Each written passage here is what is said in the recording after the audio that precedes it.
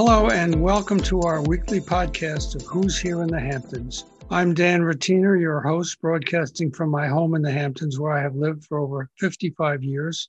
I've written a dozen books about this glorious place, and I've seen it grow through the years from small tourist towns, quaint fishing villages, and a summer playground for high society, to what it is today, a world-class resort for celebrities, artists, musicians, authors, and billionaires. In my podcast, I will bring you interviews with not only these people, but also prominent local people who have helped shape the Hamptons. My guest today on the podcast is Bill Shulman, who is a longtime editor for Yankees Magazine. These are the private magazines that are sold and produced for the teams, the New York Yankees. And He's been speaking at libraries around the area. People are pretty interested in it because the Yankees have an ungodly record at the moment that seems to be up in the stratosphere for no other reason than everybody's hitting home runs.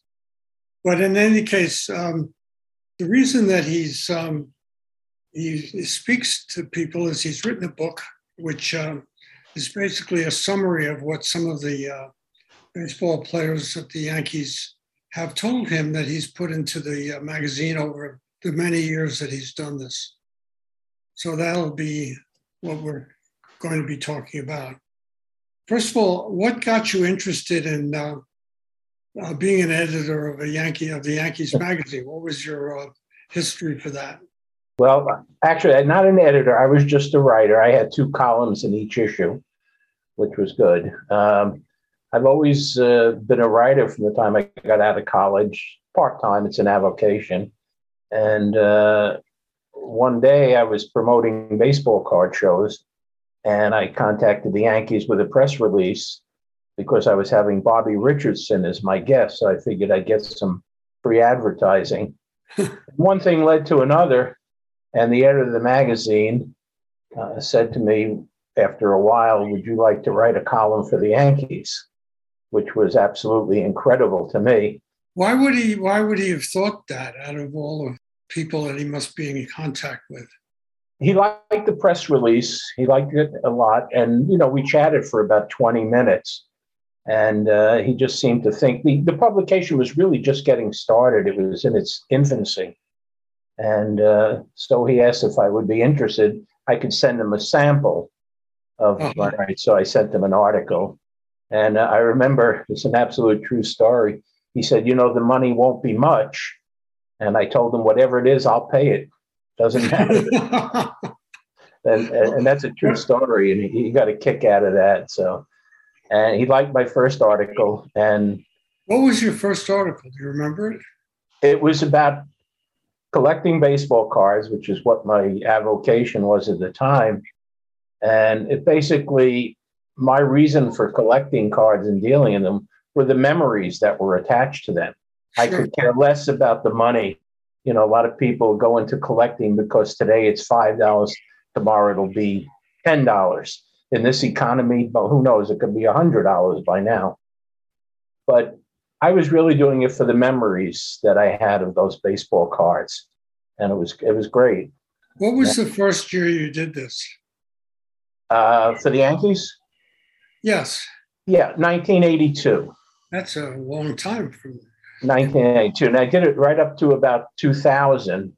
And then they had, many changes, and we just kind of got lost in the shuffle. But, to have worked for them for 18 years, I could never have dreamed that in my life. It was fantastic. What were some of the, let's get into it a little bit. What are some of tell me a story that you remember. Okay. About baseball cards. Okay. Phil Rizzuto was my favorite Yankee when I was a kid. I date back to the early 50s, and I used to call him Zizzuto because I couldn't say it. I was only 5. And I remember my father brought home a baseball shirt, New York Yankee shirt. And I was just thrilled beyond belief. But in those days, they didn't have numbers on the back of them. So my mother said, she'll make a number on the back out of ribbon for me. She said, "What number do you want?" I said, "Zizzuto." I said, "What's his number?" 10. Well, making a zero on a sewing machine, not easy. So she said, "Choose another player," which led to about a 20-minute argument. And finally, she said, gave me an offer I couldn't refuse. She said, "Pick another player and no uniform." So I said, "All right, Yogi Berra." 8, 2 zeros on top of each other. So when I see my 1953 baseball card of Phil Rizzuto, absolutely comes to my mind. I'm reliving that moment. The bottom line is, as soon as I said 8, she said, "I'll give you 10." And I thought I won the argument, but I found out many years later that that's how it happened. Well, but so you've interviewed some of these early players too. Oh, I took on the column of Where Are They Now about 84, I guess it was. And that was just a straight interview. I did 113 of the former Yankees. I mean, these are the people that I idolized growing up. So did you interview? We have a game in the summer here. We play here once a year called the Artist Writers Game, and Yogi Berra came once to, I guess, to cheer for his son who was playing in the game. It was not Dale Berra. Dale Berra. Yeah. Dale, I never interviewed. I'm trying to think. I mean, so many of them. If you'd like me to talk about my favorites, Bill Skowron, which is another story I could tell you if you want about Moose. People don't know the derivation of the nickname Moose. They think it's because he's a big, husky guy, and that's not it at all. When he was 10 years old, his grandfather took him out and says, "Time for a haircut, Bill." So he decided he'd do it himself and save a few bucks. So Grandpa's idea of a haircut was take this buzz cut and just shave off his head. Well, Moose got back to his friends, and they teased him mercilessly and started calling him Mussolini, for the dictator at that time. Mussolini got shortened to Moose, and that was the derivation of Moose. Tell me another one. Tell me another story from something. Let's see. What can we do? While we're on nicknames, people don't realize the nickname of Scooter, Rizzuto. Yes. And that came about when he was in the minor leagues playing for a guy named Billy Hitchcock in Kansas City. And Rizzuto hit a double and then came home to score on a single. And he got to the dugout, and Billy Hitchcock in his southern drawl said, "You know something, man? You ain't running, you're scooting." Mm-hmm. And that's how Scooter became his nickname. And as he told me once, I wrote an article for the Yankee magazine and for the Yankee yearbook about Rizzuto. And he said that was the best thing that ever happened to me besides Flora, which was his wife, of course. And he said, because it gave him an identity, and everybody knows Scooter, the best. Did you ever interview Mickey Mantle? Not for the column, but I did spend time with Mantle. Yeah. An interesting story about Mickey. I wanted to ask him a question that maybe people don't ask. And they had just retired Elston Howard's uniform number, and I believe Roger Maris's as well. And I love Roger Maris, was right up there with my favorite people. I could tell you a Maris story in a minute. But I said to him, "Mickey, having your retired number is like the epitome of success and, honor. And they're doing a lot of them now. Does that somehow diminish the effect a little bit?" And he said, "Absolutely." I was very surprised. He said, "Absolutely." And his number was, I think, the fourth retired behind Ruth, Gehrig, and DiMaggio, and then came Mickey. And now they have, 18, 20, whatever numbers. Everybody's retired. We're running out of numbers. We are. I mean, there's no question about it. I mean, Billy Martin was a terrific manager. Had a temper. Who did more for the number one, him or, say, Bobby Richardson, who was a class human being, a great second baseman. He played for the Yankees for years. Now, Martin was a great manager. You can't take that away from him. But number one is retired for Martin, and I'm not so sure. But I'll give you a great Roger Maris story if you like. Yes. Once I get started, you're in trouble here. Once I get started. Well, we have 20 minutes, so okay. My first trip to the Yankee clubhouse, which was, the perk of all perks, getting this job. Yeah. We had the magazine had put together a centerfold. It was a newspaper format at the time. And it had 22 players' baseball cards of the players who were going to be there that day. And I wanted to get it all autographed. So I was getting a few signatures, and the security guard came over and said, members of the media are not permitted to get autographs. So I said, here it is, my first day. I'm going to get kicked out. How terrible is that? So I was getting ready to put it away, and somebody tapped me on the shoulder and saw it. And it was Roger Maris. Mm-hmm. And he said, who's that handsome guy, pointing to his picture? And I told him, and I introduced myself. And he said, would you like me to sign it for you? And I said, I'd love to, but I can't, member of the media. He said, well, I'm not a member of the media. He signed his picture, took the paper, and disappeared for about 10 minutes. Came back with 6 additional signatures that he had gotten from the Yankees. He said, I'm not a member of the media. And he did that. Didn't know me or anything, but Roger Maris was a super guy. Really, really tremendous man.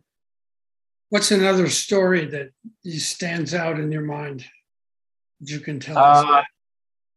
Can I use an off-color word, or should I clean it up? Use an off-color word. Okay, you can. I was interviewing Billy Gardner, who was a utility player for the Yankees. And sometimes use your best judgment on the word, whatever. I'll clean it up.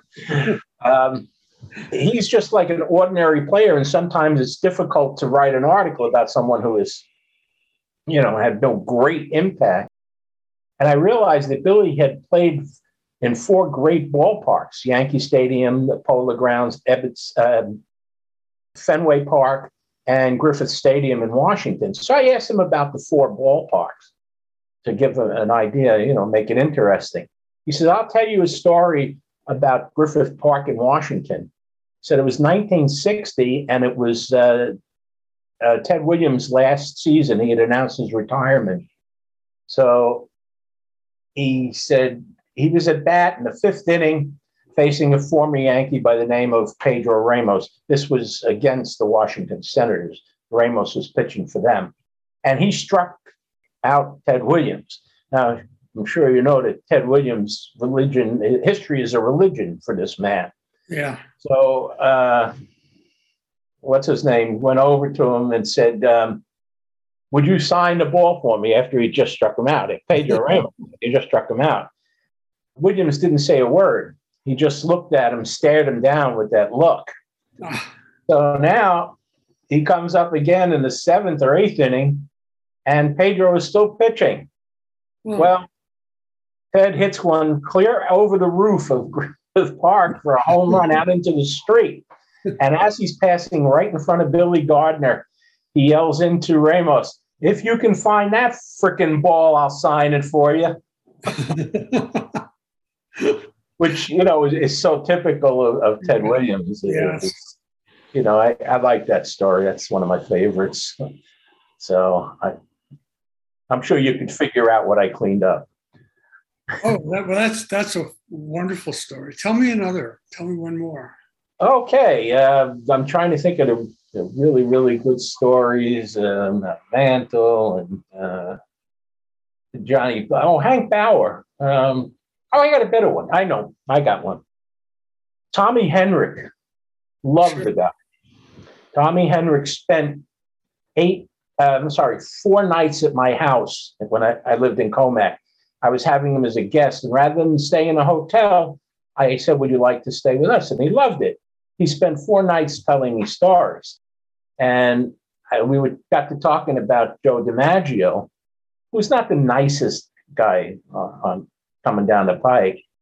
And he told him the story. He says, I'll tell you a story about him. He said, it was 1941, and DiMaggio had just hit in his 41st consecutive game on his way to his streak. Yeah, on his hitting streak. And it was a doubleheader first game in Washington, D.C., oddly enough. So he comes the second game. Henrik's walking to the plate, and from behind him, he says, Tom, just like that in a real scowly voice, you got my bat. And Tommy says, no, this is my same model, but it's my bat. Well, where's my bat? Nobody could find it. They couldn't find his bat. The bat he had used through the street. So he was just beside himself, DiMaggio, and Tommy finally convinced him, use this bat. It's the same model. Everything's the same. So he got the bat with the new bat the first time, ripped the line drive to right center. Guy made a great backhand stab on it. DiMaggio came trotting off, and he passed Henrik and said, that would have been a hit if it was my bat. He said he never saw DiMaggio so upset. Yeah. The bottom line, in the 8th inning, in his last time up, he got a hit with Henrik's bat.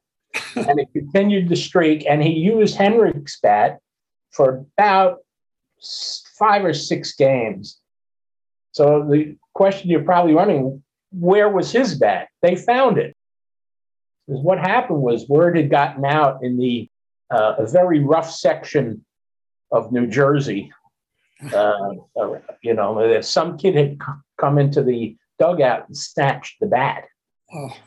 So he said, let's just say that when the people in the community found out that it was Joe D, because that was his area in Jersey. He said, let's just say there was a lot of pressure on the kid to return it, and he brought the bat back. Wow. So, and that speaking of that, it came another story that I think was great. You have time for one more there? Sure. Remember Bob Turley? Good pitcher for the Yankees. Yeah. Right. He was pitching in Aberdeen, South Dakota in 1949 in the minor leagues. And Turley was a straight-laced, honest man, terrific guy, and went on to a great success after baseball. Well, anyway, he's out in the outfield shagging fly balls before a game. And all of a sudden, a kid jumps over the fence, runs over to a ball that was lying there, picked it up, and started running back. And as Turley said, I didn't think that was right. So he ran down the kid with the ball away from him, which he did. And the kid went on his way. Fast forward 1960 in Florida during the first day of spring training. And Bob Turley was talking to a new addition to the Yankees. And he found out on that day that the kid he had run down was Roger Maris. And Maris came over to him, says, what you did, and gave him the story. So everybody had a good laugh over that. My question was, if you know Bob Turley is kind of a hulking guy, how he ran down Roger Maris, I'll never figure out, but he did. Probably school at the time. That's why he was younger, I guess, short steps. Probably, yep. So that was that particular story, which I also enjoyed. But what I do in the book, it's a very small book, maybe 70 pages, is I try and relate these type of stories that you don't read about in the newspaper. Yes.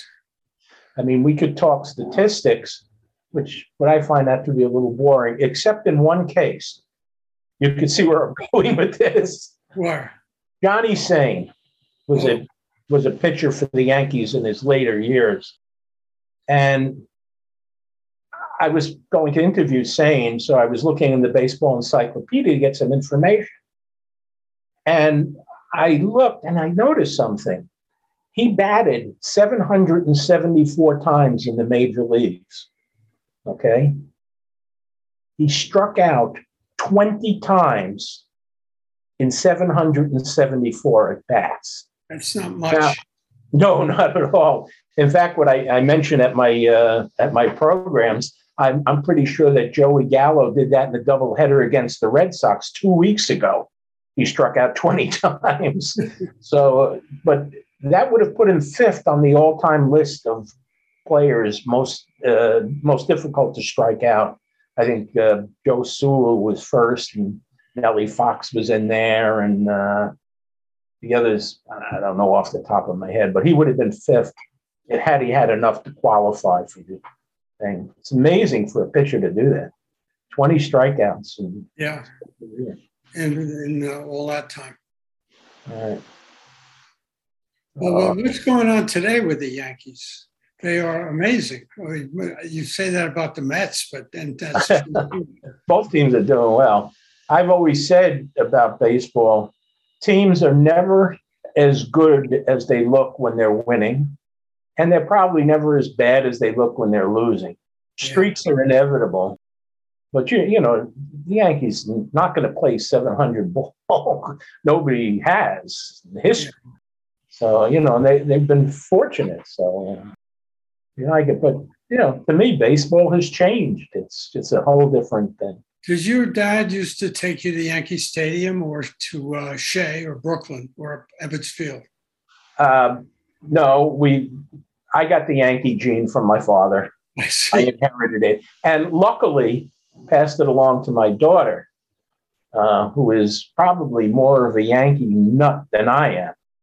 And which I could tell you one other quick story. I was going to a game later. She was about 11 years old, and it goes back probably 30-something years. She was about 11, and I had arranged with the editor of the magazine so she could meet her favorite player, who was Dave Winfield. Mm-hmm. And he said, well, you know, here's what we're going to do. When you see me come out of the dugout, the editor, come down to the Yankee box, and I'll tell you where to go. So we had about 20 minutes, went out to right field, and I'm standing there, and all of a sudden I see a ball coming right towards me. Yeah, it was hit by Ken Griffey, not Junior, his father. And in my whole life of going to ball games, my father had many chances and always dropped it, kicked it, hit his hand, whatever. We never got a ball. So I'm watching this ball coming directly to me, and I say, don't blow it like Dad did. And I caught the ball, and I was able to give it to her, which was like the biggest thrill of my life. Yeah. We went over there. We met Winfield, and Stephanie had been instructed no autographs. So after a few minutes, and Winfield was great. He talked to her like he's known her forever. He starts off, hi, Steffi, I hear you're a great fan of mine, which is tremendous. And she's holding the ball and says, I see you have a ball there. Would you like me to sign it for you? So she gives me this look. I said, if Mr. Winfield offer, you can do it. And she still has that ball on her, on her counter in her house. And I say, why? This is absolutely probably my most special moment in baseball, was because for that day, I was the best father on the face of the earth. Nobody could beat me that day because I let her get a ball and meet her hero. It was the best day of my life. Give us the title of the book again, and when did you write it? I wrote it in 2007. It's called Pinstripes and Tales, Tales. Curious stories the Yankees told me. Well, in fact, we are updating the book. We're going to do it through Amazon. I was giving them out as part of my talk, and we've kind of run low on supply. So we're going to do another printing, somewhat updated. Right. So, that's good. So you'll be speaking out at the Montauk Library. Yes. This Friday, June. What is that? 10? June 10th. At what time? 5 to 6. And then we have a Q&A afterwards, and people usually have questions. Sure. Have you been out to the Hamptons and Montauk much? Probably 70 miles from there in Islandia. So we don't get out there much, but I really wanted to do Montauk. I don't know why, I just wanted to do it. And the librarian there, Carolyn, has just been terrific. She had a great little blurb in Newsday yesterday. Oh, that's nice. I mean, she said there's quite a bit of interest, so I'm really looking forward to it. Yeah. So, well, perhaps I'll see you there. Pinstripes and Tails. And I'll have a copy for you if you can. Okay. And I tell everybody, if you want it autographed, it'll be $2. It may seem like a lot, but I'll be happy to give you the $2. Thank you very much. I'm talking to Bill Shulman. I want to thank you for being on the podcast, and I hope you have many more enjoyable experiences with the Yankees and even with the dreaded Mets. I don't know, but thanks again for coming. It was my pleasure. Thank you so much for thinking of me. It's great. I appreciate it. Sure. Bye-bye. All right. Thank you.